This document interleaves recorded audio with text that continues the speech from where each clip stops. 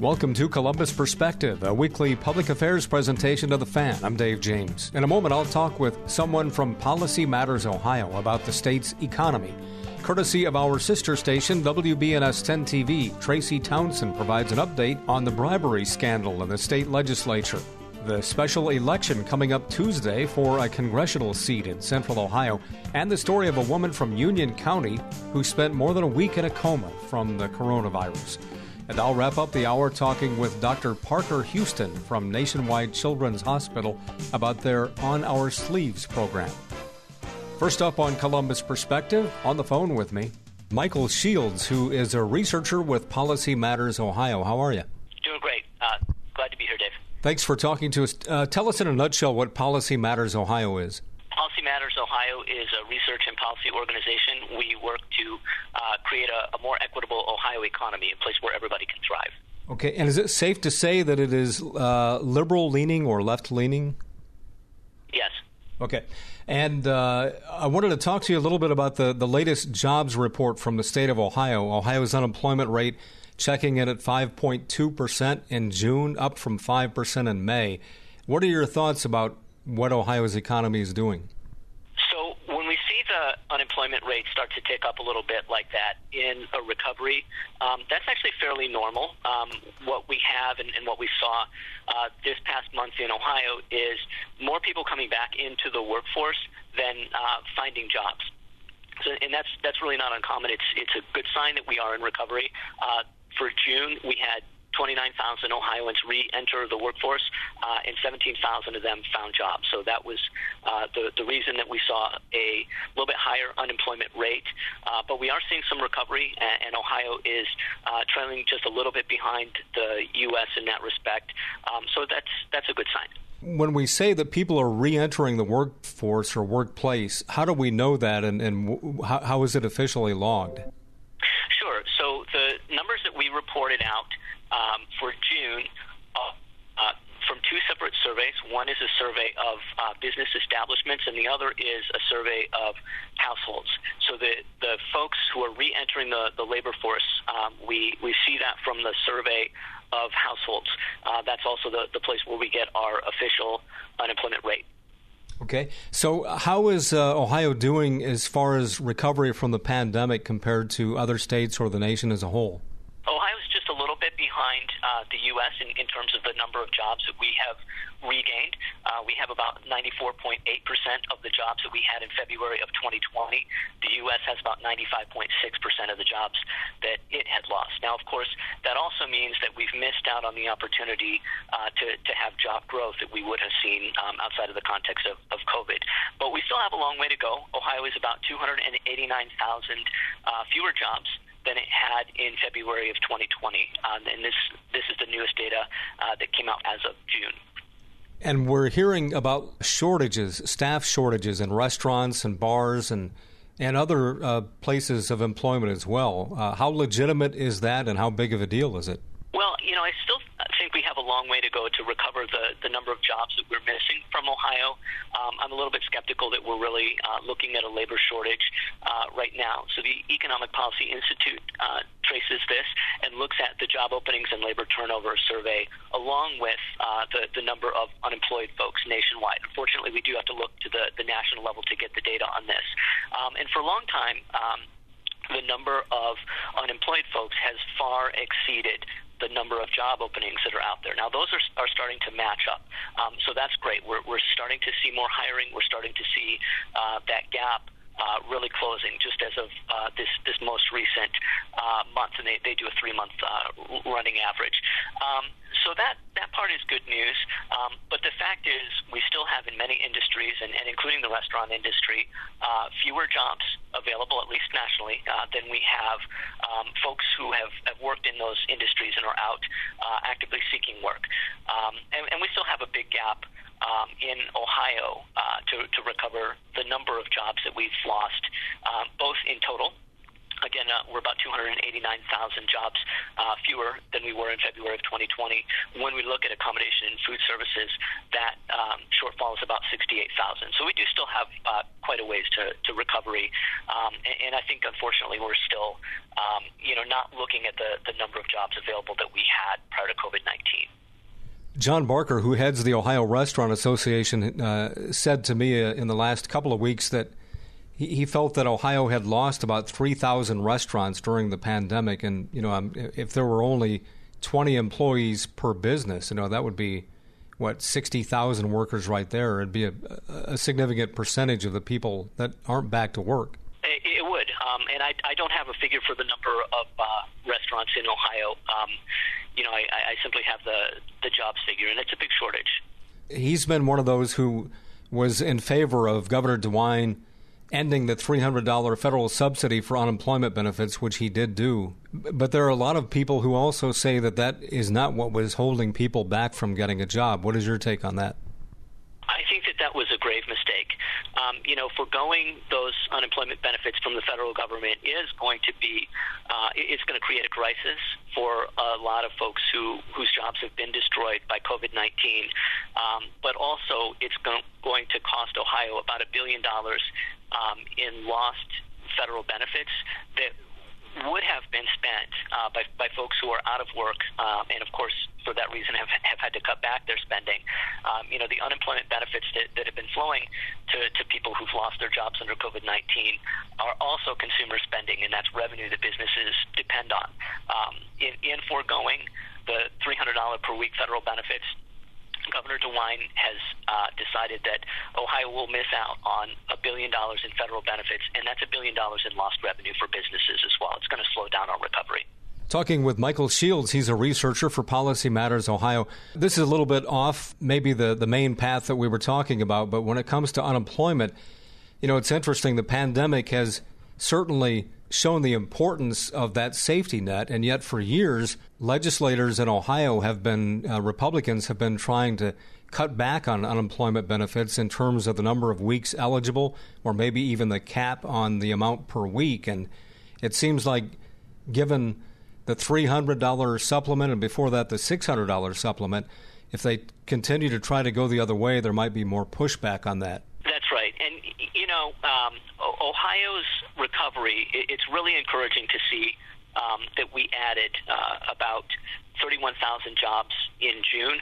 Unfortunately, for 6 months prior to that, we had seen flat job growth. We were not adding any jobs since November. I think that, we're recovering from a recession caused by the pandemic. It's not policymakers' fault, of course, that we've had these job losses, but I think the lesson is we really have a long ways to go to achieve a full recovery, and that we need to continue to invest in people and invest the dollars that we have in a recovery. The American Rescue Plan Act has sent $11 billion in flexible funding to Ohio, the state and local governments. Governor DeWine has decided that $1.5 billion of that will go to bail out the unemployment trust fund that you've mentioned, which unfortunately Ohio has underfunded for many years. Not every state had its unemployment trust fund go bankrupt and had to borrow from the federal government, as Ohio did. But Ohio has not adequately funded our unemployment fund for many years, and I hope that coming through this crisis, this is an opportunity to look at that and to start adequately funding it. Unfortunately, having directed $1.5 billion of our ARPA dollars to that, those are revenues that we're not going to have to invest in communities, in people, in infrastructure, in hiring. So that, I think, is quite unfortunate. But I do hope that after this we start to invest in funding our unemployment trust fund at an adequate level. There's 5.3 million Ohioans working right now. When we look at Ohio's workforce or the country's workforce, it seems like there's a big shift going on. I mean, there are more boomers retiring right now than were expected. And it seems like there's a lot of questions about what's going to happen in the next year or so with the workforce. I think that's right. I don't think that the story has really played out in terms of the long-term impact that this is going to have on the makeup of the workforce. We know, for instance, that in this recession, which was unusual, more women have been impacted. Both have become unemployed when their employers closed their doors or reduced operations, and also more women had to leave the workforce or reduce their hours themselves in taking on new child caregiving responsibilities or caring for other loved ones who had become sick from COVID-19. So we know that there's some unusual things going on in the workforce right now. It's going to be interesting to see how it plays out, but I think one thing to really bear in mind is that there are a lot of things that we need to address to make sure that we can get a full recovery. In particular, when we're talking about women who've had challenges getting back to work, I think there are a lot of investments that we need to make in childcare to make that feasible.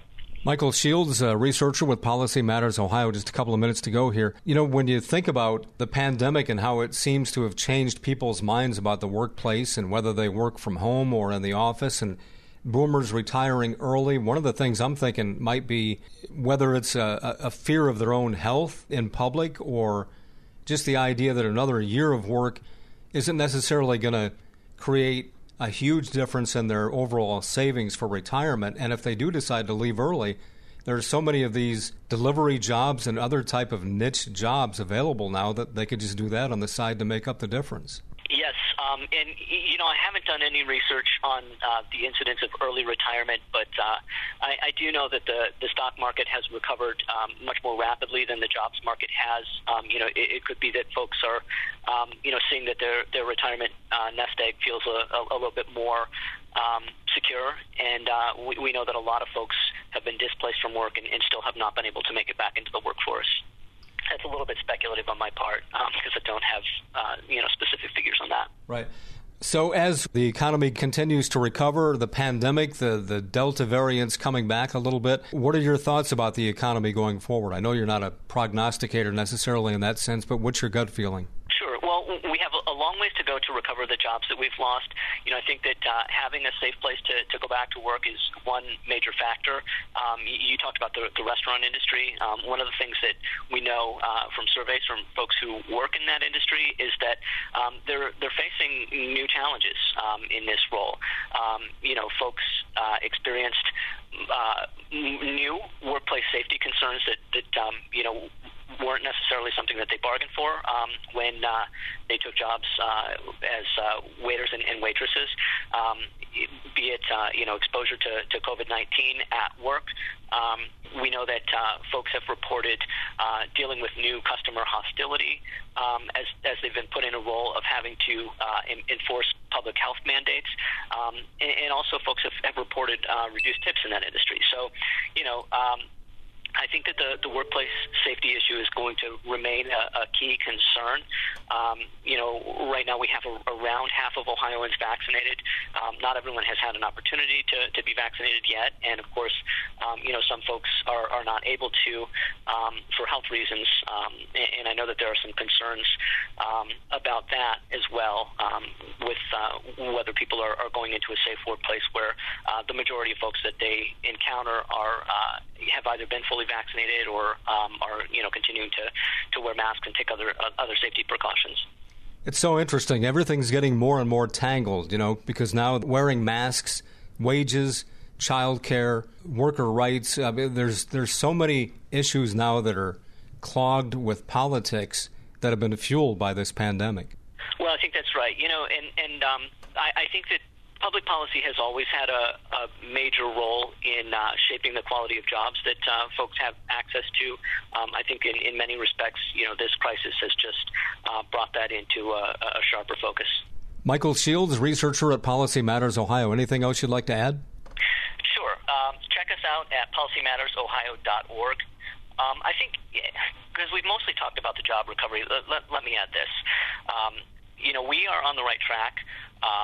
Ohio's jobs recovery is just a little bit behind the nation's. I think that this is a case of smart federal policy prevailing over missteps that have been made by state policymakers. The federal government has given us unprecedented fiscal stimulus.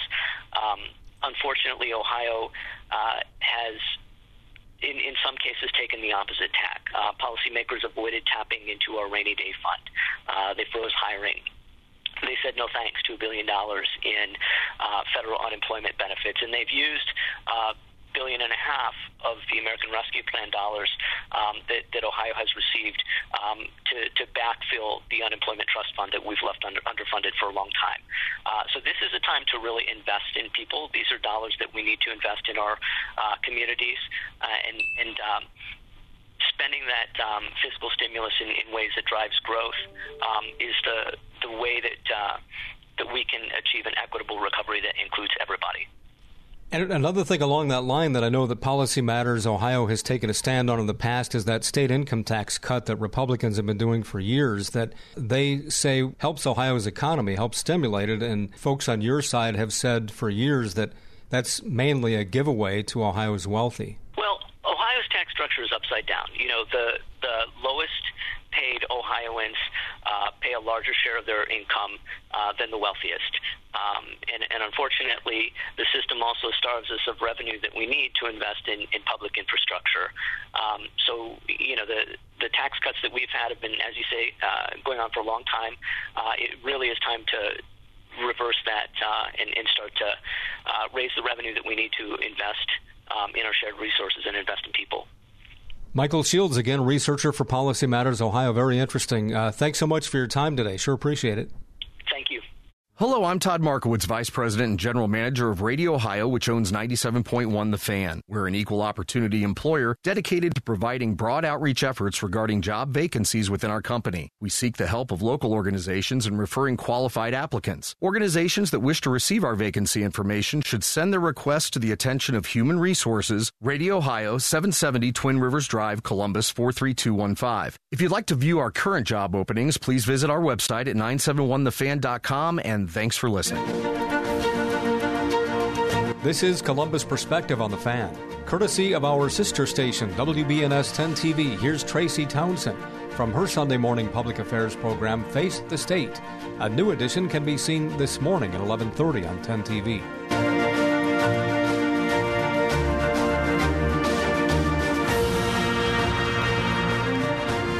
Energy will pay nearly $250 million in connection with what's been called the largest corruption scandal in Ohio history. The corporation is charged with conspiracy, but the charge will likely be dismissed. We certainly thank you for joining us for Face the State. I'm Tracy Townsend. This is a complicated saga, but the latest chapter pretty much boils down to this. First Energy is admitting that it conspired with public officials to pay millions of dollars in exchange for a specific action from public officials. That action appears to be the passage of House Bill 6.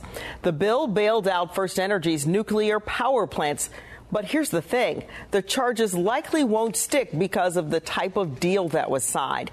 It's called a deferred prosecution settlement. First Energy has to pay the cash and cooperate with the government. 10 TV's Kevin Landers has more. First Energy is admitting to its culpability.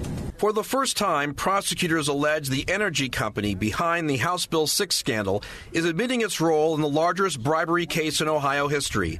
First Energy agreed to a $230 million fine. Let me give you some perspective.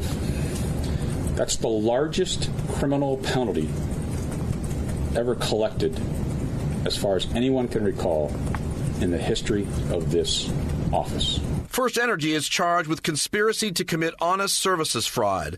Federal authorities say First Energy and affiliate Generation Now funneled a total of $60 million to former Speaker Larry Householder, which Householder secretly controlled. HB 6, which Householder helped pass, created a taxpayer bailout for 2 failing nuclear power plants. Public corruption is intolerable. It destroys, doesn't just erode, it destroys the public trust.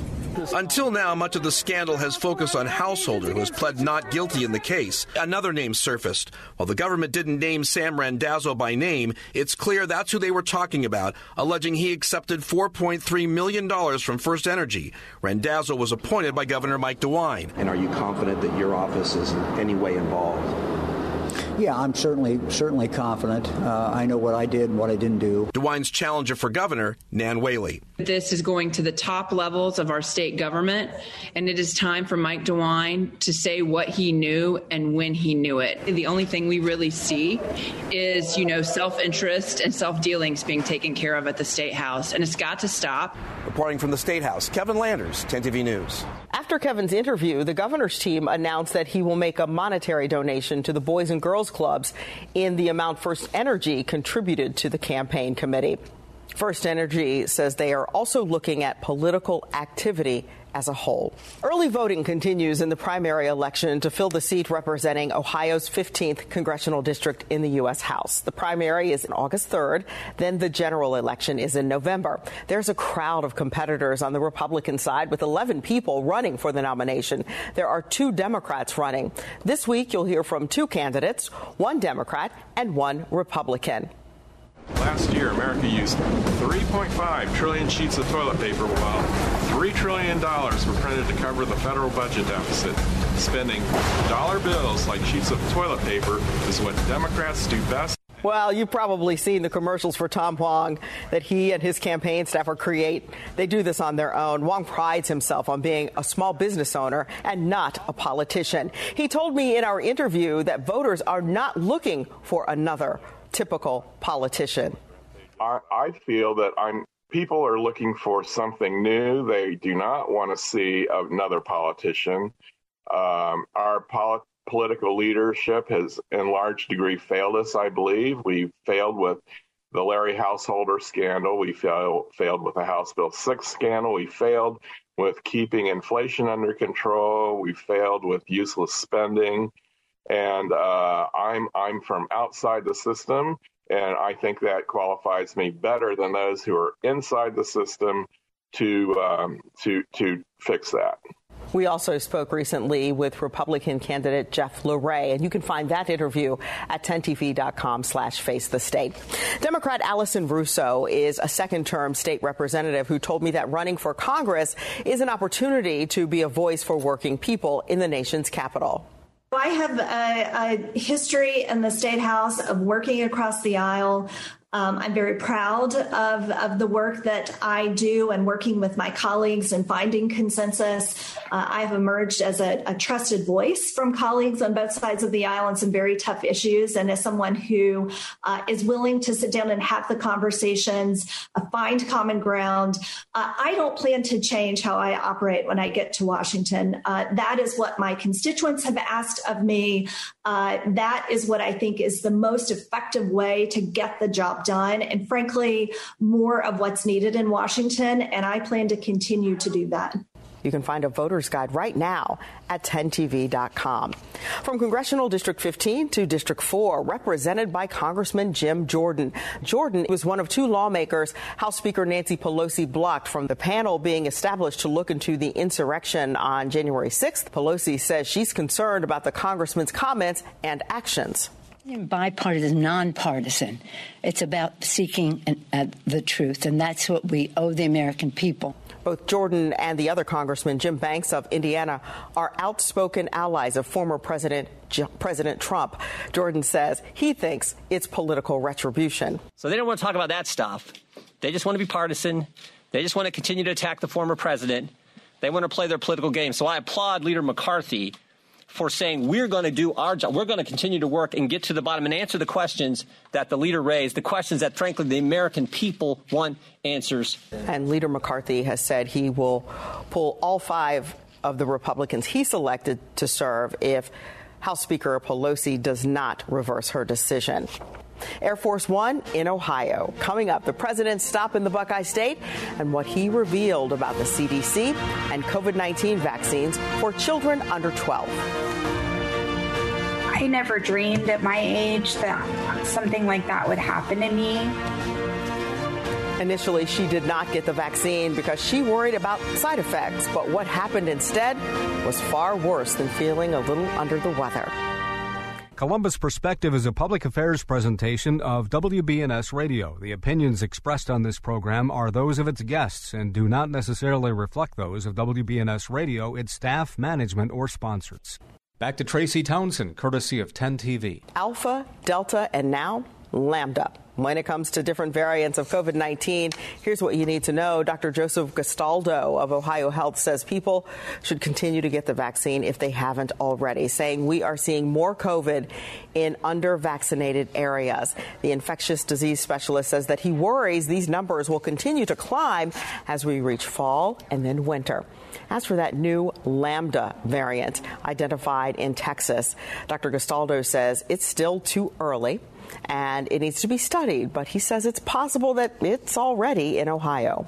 Well, that possibility does exist. The CDC did state recently, however, based on their testing, over 80% of all of the circulating strains of COVID-19 are the Lambda variant. It's the fittest variant. And by that statistic, that's probably the likely predominant strain circulating here in Ohio.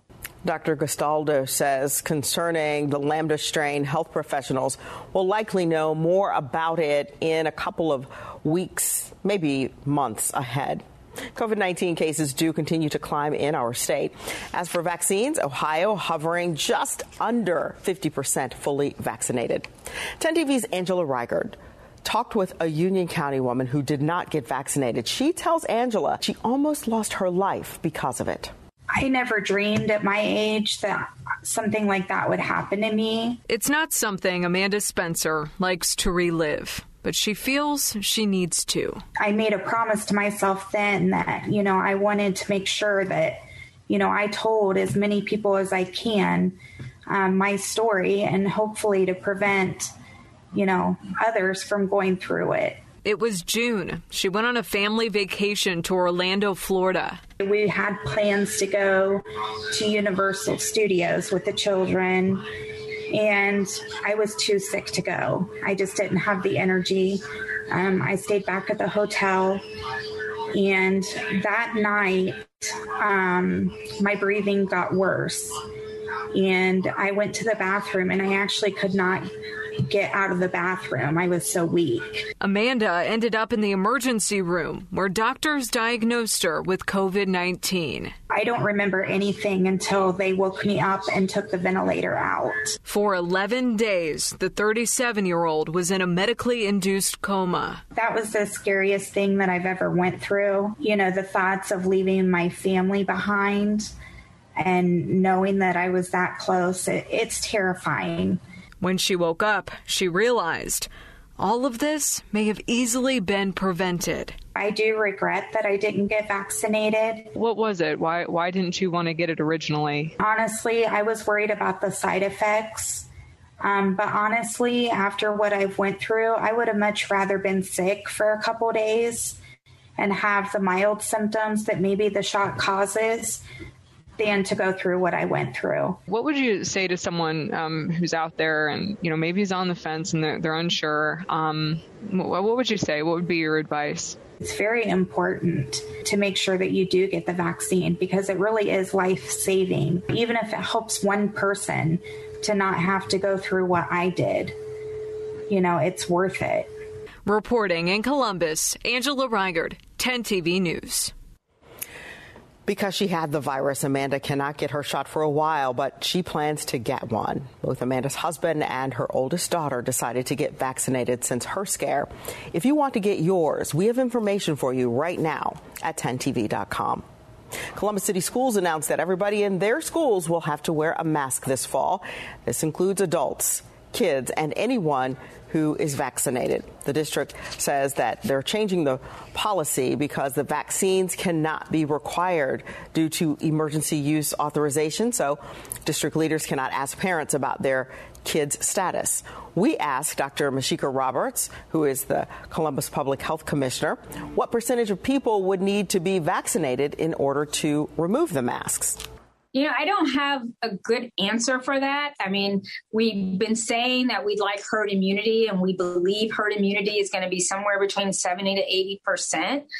But if new variants continue to develop and if our vaccines become somewhat resistant to those new variants, I don't know if we can just rely on vaccine rates to make that type of prediction. Students will also be required to wear masks on school bus. Sales of homes that were previously occupied are back up again. That's according to new nationwide numbers for the month of June. A 4-month losing streak has ended. Nationally, sales jumped nearly 25% from June of last year. As for Ohio's average sales price, there was an 18% increase from June of 2020. The average is now $256,000. In June of 2020, you may remember some states were still locked down because of COVID-19. Soaring prices and few available homes have really been discouraging would-be buyers. What changed? Experts say strong demand for higher-end properties and ultra-low mortgage rates helped flip the script. The nation is facing an affordable housing crisis, but people looking for homes here in Columbus and in Franklin County have a voice in the new president of the Affordable Housing Trust. Its board of directors launched a national search and landed on a new president and chief executive officer already on their team in Lark Mallory, who is their current general counsel. She will be the first female to lead the organization, which is 20 years old and started by former Columbus Mayor Michael Coleman. For people who are watching Face the State on Sunday morning and thinking, it's affordable housing, this is not really my lane, what do you say to them? It's everyone's lane. It's obviously an economic development issue. I live in Reynoldsburg, and the city is in the process of bringing a new corporation to town from Colorado. One of their biggest things was their employees needed affordable housing. And what's affordable really depends on your income. What's affordable to the CEO of a large corporation is not necessarily going to be what's affordable to the young woman making, coffee at Starbucks. But we need housing across the spectrum. And Lark Mallory will succeed Steve Gladman, who recently announced his retirement as president and CEO. She starts in the new role in late August. This month, a federal judge in Texas ruled that DACA is unlawful. You'll recall DACA is a program that protects undocumented children from deportation, but that raises a question. Are DACA applications no longer being accepted because of the new ruling? Ariane Datil with our Verify team looked into it. According to the U.S. Citizenship and Immigration Services, nearly 915,000 people have applied for DACA status since the program was created in 2012 under President Obama. The Deferred Action Childhood Arrivals program allows people brought to the U.S. as children to live in the country without being deported. It also gives some DACA recipients the ability to work and a Social Security number. While a path to citizenship for DACA recipients has been debated for years, it still does not exist. In 2018, the Texas Attorney General joined 9 other states to file a lawsuit claiming former President Obama exceeded his authority when he created DACA through an executive order. And last week, that suit made it to a U.S. District Court judge who ruled DACA is unconstitutional, arguing Obama didn't follow the proper guidelines when creating the program. So what does this ruling mean for people applying for DACA status? Let's verify. Are DACA applications no longer being accepted because of the new ruling? Our sources are the U.S. District Court for the Southern District of Texas ruling, the Administrative Procedure Act, Nick Katz, legal director at CASA, and Jose Barrera, state director for the California League of United Latin American Citizens. According to the judge's ruling, the Obama administration didn't meet the condition for public comment required under the Administrative Procedure Act when creating DACA. Because of that, he ruled that DACA is unconstitutional. Under the ruling, the Department of Homeland Security may accept new applications but cannot currently approve them. According to Barrera, that puts more than 50,000 applicants waiting for approval in limbo and still at risk of deportation. You could also be subjected to losing your job because you don't have a working permit. For Honduran immigrant Isabel Aguilar, this ruling has stopped her son Adolfo from being able to accept a job offer. I really feel, frustrated. She says Adolfo, a student at Loyola University in Maryland, was in the final stage of the DACA application process. He was so excited and he said, Mommy, they told me in August and September I will receive my permits, and in September I can start, to work. What this ruling does is just flip-flop us back to a time when, less folks are able to do that. So we can verify it is false that DACA applications are no longer being accepted because of the new ruling. They are being accepted. However, they aren't being approved right now. With your Verify, I'm Ariane Date-Till.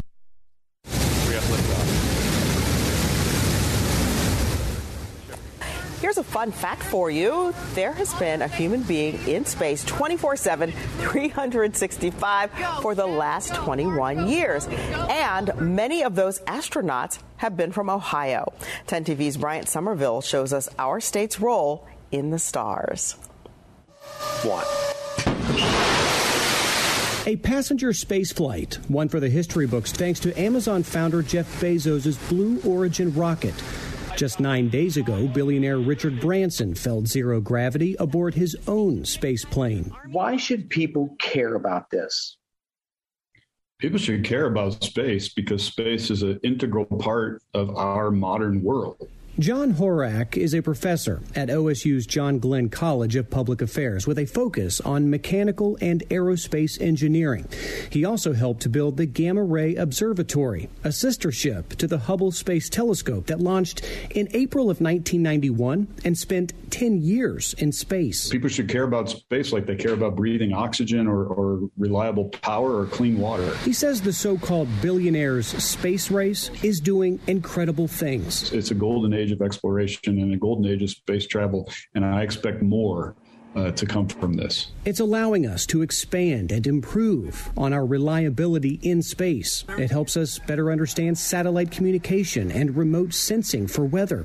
It's also making it safer, saying we are leaps and bounds more prepared now than in the 60s. If we don't learn how to do that reliably and do that safely and repeatedly, you can't integrate it into our civilization and our well-being and create these positive social and economic and educational and quality of life outcomes for people. And at the forefront of all of this, he says, the state of Ohio. I believe Ohio has contributed more astronauts to NASA than any other single state. From Ohio space stars like Jim Lovell, Catherine Sullivan, and Neil Armstrong, to today's. Horak says his former students are now working for Blue Origin, SpaceX, and even NASA. Bryant Somerville, 10 TV News. And the professor also credits the many different training and educational facilities across the state as a way to keep our state on the map with space exploration. Well, we certainly thank you for being here with us today. We will see you next week for Face the State. Enjoy your Sunday. That's again Tracy Townsend, courtesy of our sister station, WBNS 10 TV, from their Sunday morning public affairs program, Face the State. A new edition can be seen this morning at 11:30 on 10 TV.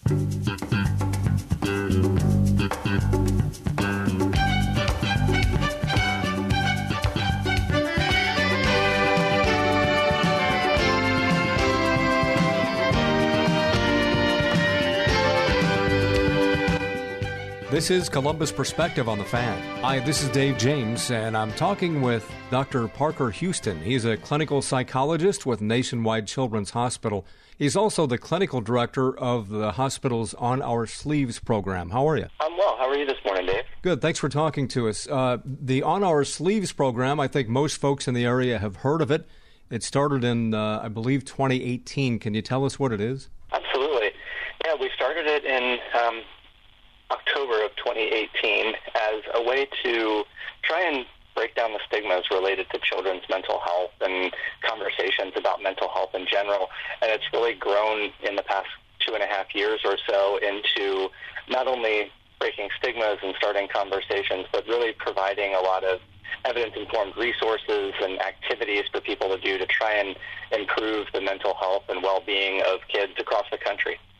And with this pandemic going on now, this was a proactive movement that just couldn't have come at a better time, it seems like. Yeah, it's really we feel like the stars aligned, and we've gotten a lot of increase in need for the services we're providing, but this really predates anything related to COVID. It just so happens that we feel like we're in a really good position to try and help out parents, families, kids, teachers, with a lot of needed resources right now with all the stress we've all been under. And Nationwide Children's Hospital has really been making a name for itself over the years as kind of a research firm as well, and this goes hand in hand with that pretty well, I would think. Yeah, it does. And, really the way that I think of it is there's this really important sort of cyclical way that things are happening at Nationwide in behavioral health right now, which is that, the research arm of the hospital informs a lot of what we do, both in prevention but also intervention. And then likewise, we're trying to work along with our colleagues who do a lot of the intervention for kids who are having mental health concerns. But they're also letting us know, here are things we wish that you could teach kids in the community, or here are things that we think could really work to prevent a specific type of mental health concern. And so there's this really fascinating and wonderful way that we're all working together to better the mental health of not only kids here in Central Ohio, but when it comes to prevention, we're really focused on every community across the country. And what we really believe here at Nationwide Children's and through On Our Sleeves is that a lot of this information should be much more easily accessible than it is. And the knowledge that we have should be free for everybody. So we're trying to get it out there in usable and digestible pieces and with activities associated so that people can implement it in their own life and in their own family and community. And we're just using a lot of different mechanisms and relationships with other organizations and companies to try and achieve that. And we're going to talk in a moment about the Million Classroom Project, which is that nationwide effort you were talking about. Before we do that, though, Doctor, I did want to ask you about the state of kids today, because, this kind of started out with kids being pulled out of the classroom, and then the grand finale of the pandemic year was graduations that were held virtually. And I just can't imagine for older kids a bigger letdown than that. After spending 12 years in school and having the big finish, some kind of a watered-down, almost seemingly unappreciated event like that, it's just got to be an unbelievable blow. And that's just the tip of the iceberg of what they've been going through.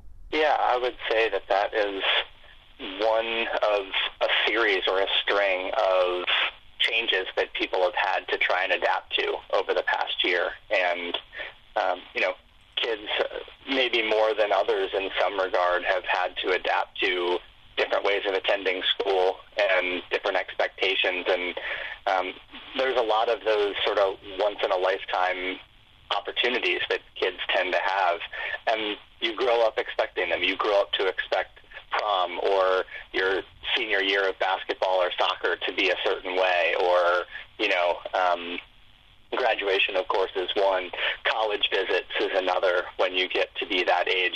And I've heard many, many stories of kids and parents having to readjust their expectations and try and make it feel special, try and find ways to create a sense of wonder or a sense of success and celebration when the thing that they might have been looking forward to for a period of years is not happening the way that they thought it would. And, it's part of what I think goes into some of the skills that we're trying to teach people these days, which is there are ways to adjust and try to be creative about celebrating, the good things in life, looking for reasons to be grateful, looking for reasons to be, to have some positive emotions even in a time of difficulty, and then to be able to cope with those really difficult negative emotions too when they come, which they do for all of us. And so this year has really been fascinating because under normal circumstances, there's a small percentage of the population who maybe on any given day is having a rough day or having to deal with a big change. But over the past, let's say, 12 months, just to make it a round number, it's been pretty much everybody in pretty much every city across the United States and across the world. And so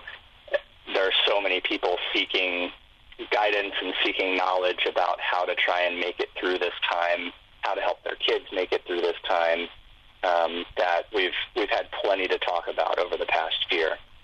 I guess one positive aspect for kids maybe would be that as society kind of shut down and became a virtual world, they may be better able to handle that transition than a lot of adults because they've grown up with it. Yeah, I've heard so many fascinating stories and wonderful stories about kids figuring out how to use technology to achieve a desired goal, whether it's academic or social. I've heard stories of kids who were in a band together, all recording their parts separately on an iPhone and then sending it to each other and having someone put them together into a piece of music. I've heard kids teaching their parents a lot about the technology related to, hosting a meeting for work or being able to connect with family for a holiday or things like that. And so you never want to put the spin on it that something like this is positive, but you can usually take positives away from even really challenging situations. And I would also say that kids and adults over the past year have been forced to learn to be a bit more flexible as a group. And, for most of them, this will be one of the most difficult years of their lifetimes. And so you can look back on it and say, if I could make it through that, I could make it through another difficulty that they might face in the future. So there's usually ways to sort of look and see, how am I going to grow from this situation, rather than let it break me down or let it, stop me in my tracks. And that's part of when people hear the term resilience. That's really what resilience means, is the ability to bounce back in some form after a tragedy or a difficulty or a learning experience, and to grow from it and to learn things from it. Talking with Dr. Parker Houston, clinical psychologist with Nationwide Children's Hospital and the clinical director of the On Our Sleeves program. You mentioned the national outreach, and you've got something called the Million Classroom Project. What is that? Well, we're really, really excited about the Million Classrooms Project this year. It's our way of trying to put into action everything we've been talking about and all the groups of people that we've been partnering with over the past 2 years. So basically what we realized is that there's about 4 million elementary and middle school classrooms in the United States, and we've been wanting to focus on educators more explicitly for a while now, given how much difficulty they've faced this year as well. And so we came up with the idea that what we're going to do between now and the end of 2021 is we're going to get free On Our Sleeves resources into at least 1 million of those classrooms by the end of the year.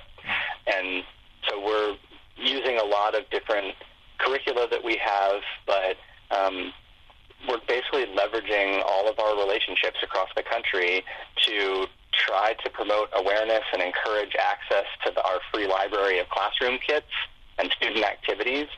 So we have partnerships with a group called Young Minds Inspired, who create teacher curricula for us, and they're education experts.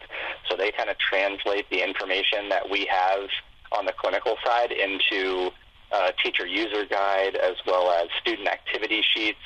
And then probably my favorite part of what they do is they have a parent letter that gets sent home as well. And so the parent letter really helps take things from the classroom and generalize it to home. And for many of the kids, they take that letter home and they really want to talk about this with their parents. Guess what I learned today? And that's the best thing that we can think, is that we're bridging that gap where kids are taking it into the home and they're starting those conversations, and the parents can help continue them. And we're also going to have those parent letters translated into Spanish, because that's one big challenge for a lot of families across the country, is being able to have that in a language that is easy for them to understand and use. And so, teachers can get involved really easily. They just go to our website, onursleeves.org/million, and they can download things right from there. It's all free. We can you can decide, what age you might work with and what type of information you'd like to use in your classroom. But even parents and other citizens can be involved. They can go to that same website, onoursleeves.org/million. You can nominate a teacher or a school to receive a classroom kit, and we'll actually mail them something to the school that has lots of resources in there, and they can photocopy it, use it however they want. And we've gotten so much positive feedback from it already, and it's only been a few days since we have launched the program. This is great because teachers are kind of on the front line anyway at recognizing things like abuse in the home, or they may be the person that a child reaches out to first. And a good teacher, as classrooms return, would naturally be concerned about not necessarily abuse and things like that, but just mental health in general, depression, anxiety, those types of things that may have developed in kids. Every teacher that I've talked to so far, which is many in the past year, every one of them has said, I'm worried about the mental health of the kids that I teach, and what can I do to help them? It's been one of the most common questions from teachers that we've received. And while I can answer everyone individually, this is our way of helping every teacher who might be thinking it but not have a place to turn to get that information, some place to go. It's free, it's informed by scientific evidence, and it's also coming from a reliable resource at Nationwide Children's Hospital. That's who's backing the development of these curriculum. And so what we're trying to do is, as kids, especially the end of the school year, trying to sort of tie a bow on what's been a really difficult year, but then certainly leading into the fall as teachers are thinking about what's my curricula going to look like next year. It changed a lot this year, and now as we're returning to a more stable school year next year, we all hope, what's my curriculum going to look like? Might I integrate more of this into the way that I teach my kids? And if so, who can give me some resources to do that? Because, we can't expect teachers to be experts in absolutely everything, even though they seem like it a lot of the time.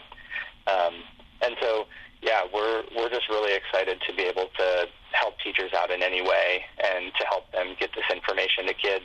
And our strong feeling is that the earlier we start with these skills and these discussions, the better it's going to be long-term for kids, because they can learn these skills early in life and make them habits and make them routines that will last into adulthood. So even a preschool teacher can use this stuff, and it's really helpful for kids.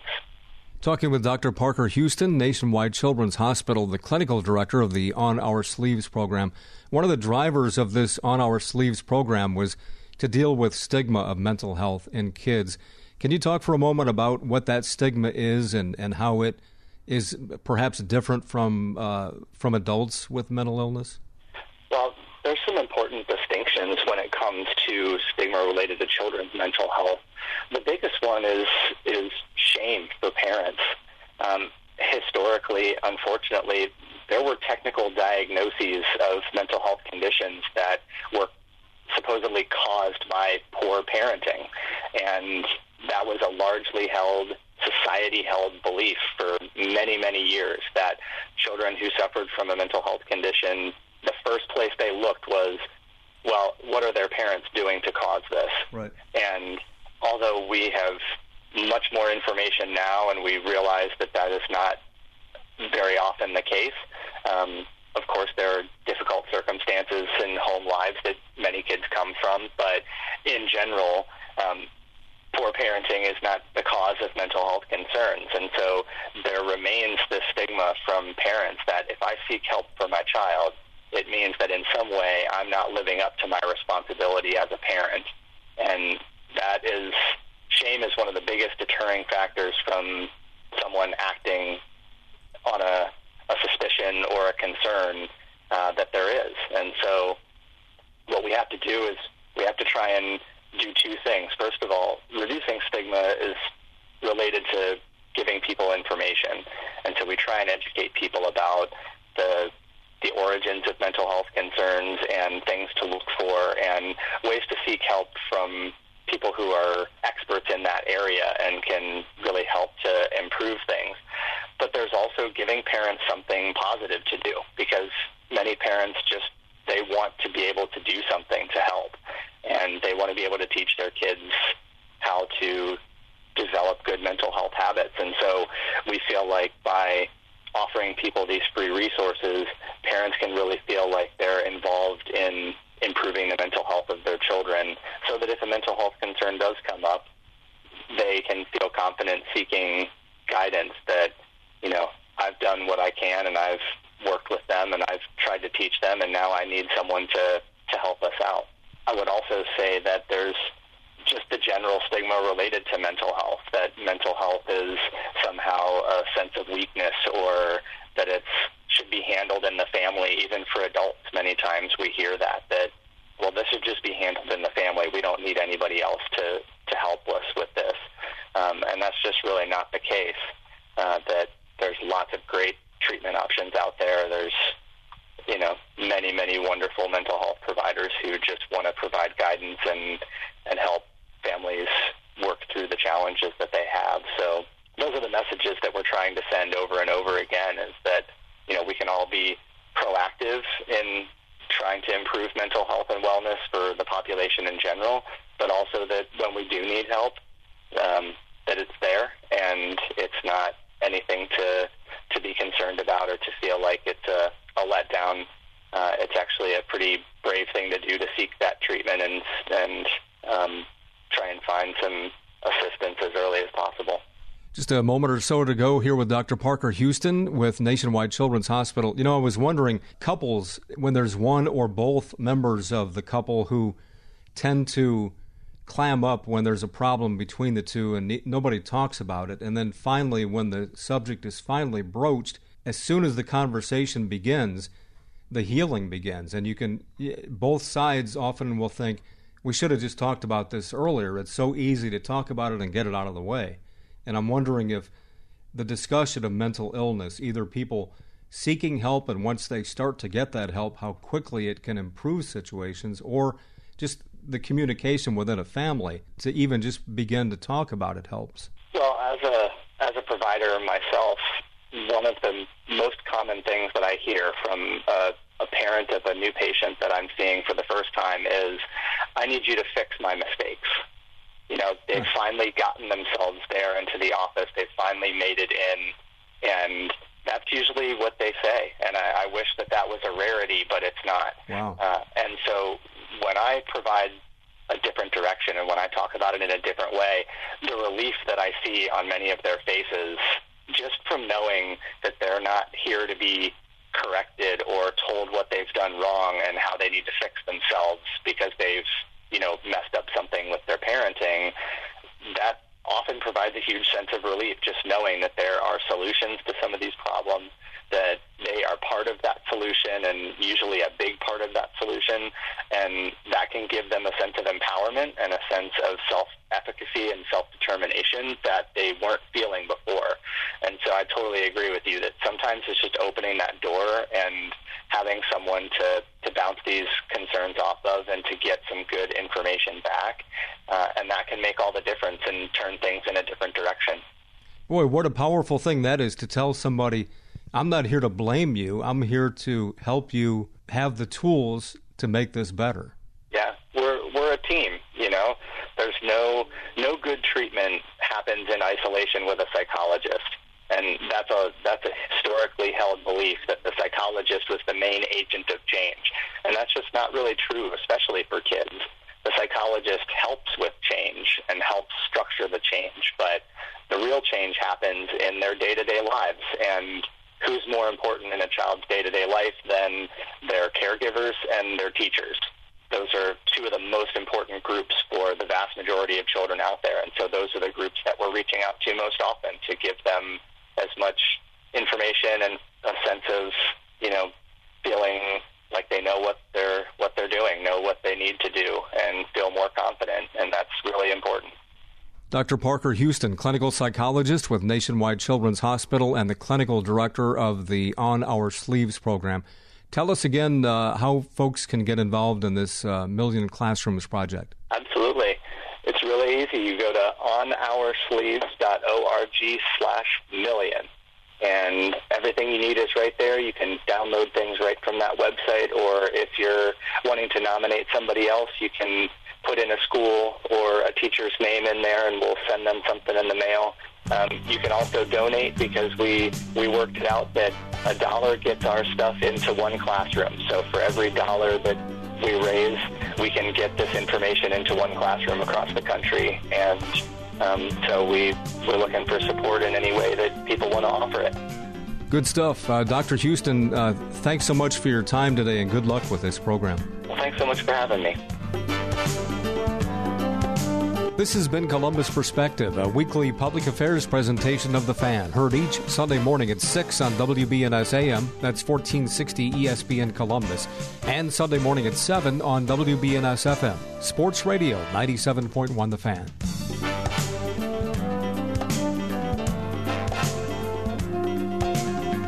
Join us again next Sunday for Columbus Perspective.